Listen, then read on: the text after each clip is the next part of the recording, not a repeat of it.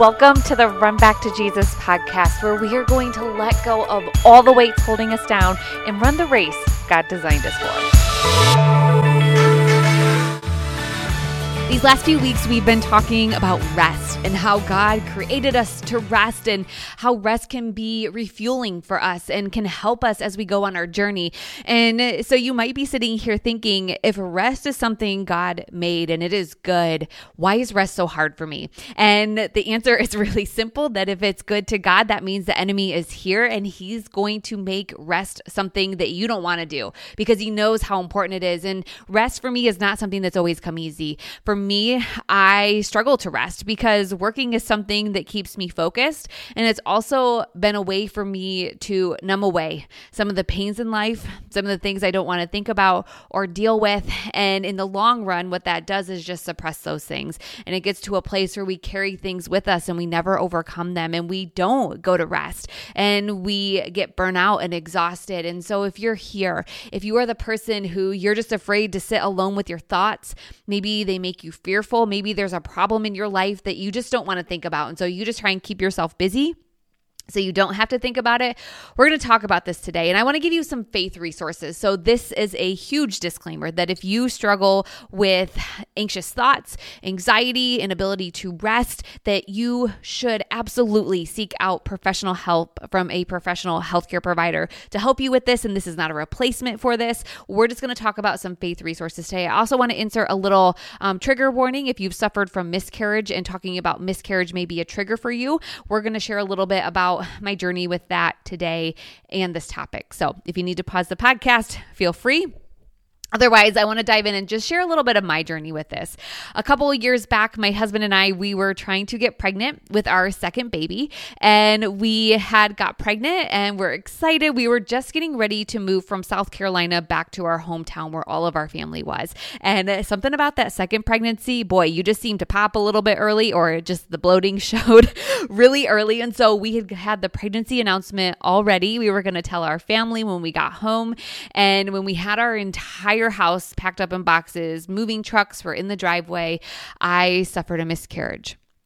And we lost that baby. And it was a hard thing to face in that moment. It was just something that was extremely painful for me. I suffer from PCOS, and that means polycystic ovarian syndrome, which also comes with a high risk of infertility and also miscarriage. And so it was really easy for me just to go down these thought spirals of, I'm not going to be able to have any more babies. This is going to continue to happen. This is going to be a struggle. Will I ever get to be a mom again? But I felt some of that pain, and I just knew, I'm like, I can't think about this right now. So I numbed it away. So I opened my computer. I did a team call for my team that night. I did some extra projects. I did all the packing, all the moving, and I just didn't feel. I just couldn't bear to sit alone with those thoughts. And so I numbed it away. And then we got home and I didn't want to share with my family. And so I just got diving into work, unpacking the house, being a mom. And I just couldn't sit alone with those thoughts. And so I chose to numb it away. And what I didn't know in that season was God was sitting right here with me, just waiting for me to slow down and see him. He wanted to be the one to wrap his arms around me and comfort me. He wanted to whisper that, I know this is hard. I know you're hurting. Jesus was not afraid to cry at the death of his friend Lazarus. And God wanted me to know that it was okay to feel that hurt, but just to nudge me and know that his plan was bigger, and he wanted to heal me. He wanted to show me healing, and that even if my worst fears did come true, and maybe I never had another baby again, that his plan was bigger, and that I was living for more than just my time here on earth, but to be with him in heaven, that God could use any hardship to bring some good. And I didn't do that. And so I numbed it away. And so God loves rest. And so the enemy is going to do anything in his power to destroy it. And so the first thing that the enemy wants to do is to make you spiral. He wants you to go through all of those worst case scenarios. He wants to take a truth in your life and then create so many lies from it and paint such a vivid picture in your life that you believe those lies as truth. A simple example, I had a miscarriage. That is a truth. But the enemy wanted to paint into my mind that I would never be a mom again, that I would be stuck in this spiral of trying to get pregnant, having miscarriage, feeling loss after loss, and that it would never happen to me, and make me think those thoughts in my mind so vividly that I started to act on them like they were truth. And then he wants you to stay quiet with these fears because he doesn't want you to share them with them, because you may feel shame if you share it with someone else, or someone else will think you're crazy, or they'll see that you really don't have it all together, because none of us do, but we don't ever like to admit that. But if he can't get you spiraling, or maybe he'll get you for a second, what he will do then is make you numb it away. And he will make you not rest, because he knows that rest is healing. And so he'll use things to distract you, like work or projects, or just never sitting and being quiet, so that you bury those pains with you, instead of sitting down with your maker and seeing his scars and his wounds, and knowing that your healing comes by facing your scars and offering them to the one who gained his scars to take away your pain. And so if you're struggling to rest because you don't want to be alone with your thoughts, after you go see a healthcare professional, I want to share with you some other things of faith that have really helped me as resources in this journey. And so first is just recognizing that you're spiraling. It's recognizing that you are going down a rabbit hole and that you are believing something right now that is not truth.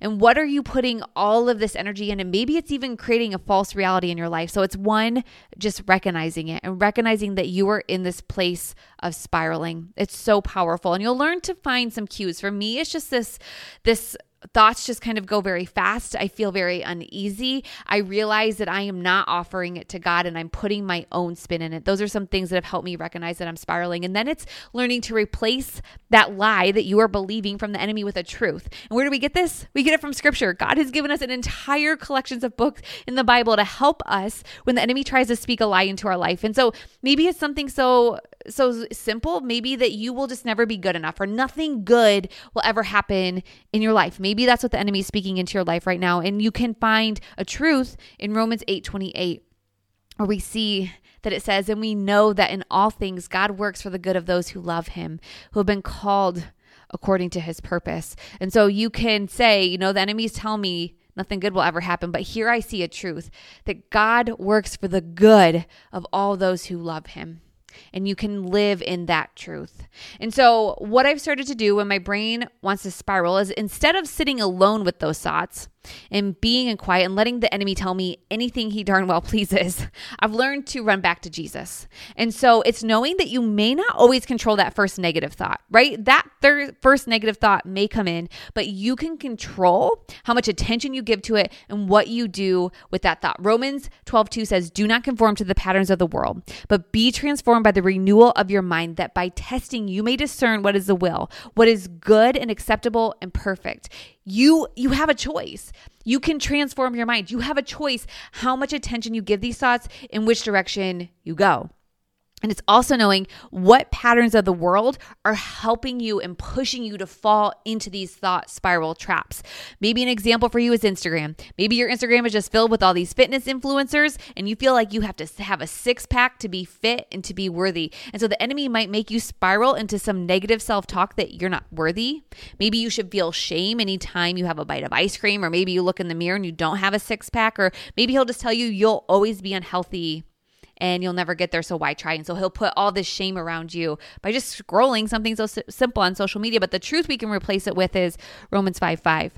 And hope does not put us to shame, because God's love has been poured out into our hearts through the Holy Spirit who has been given to us. In other words, when you are with God, he loves you exactly as you are. There is no shame to be who you are. And so maybe it's learning to remove some of those things that trigger those spirals for you. And so maybe removing some of those accounts you follow. Proverbs 4:23 says, above all else, guard your heart, for everything you do flows from it.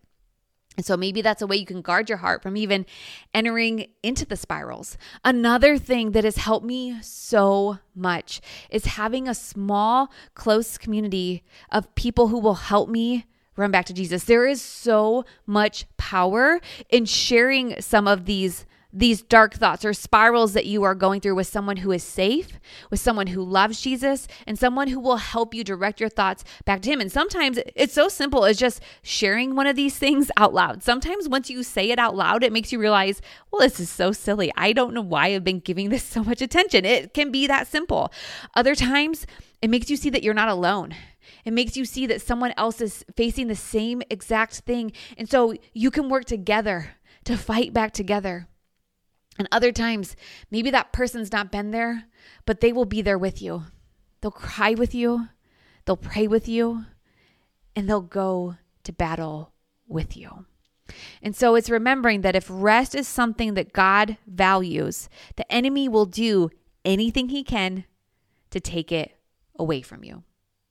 Rest often involves quiet time with our brain, and the enemy knows that that's where he can do his greatest work, because when you're alone with your thoughts, again, he can tell you anything he wants. But our mind is also where God can step in and where he can work into our life. So it's removing those walls and those voices of the enemy so that we can slow down and hear God speaking in our life.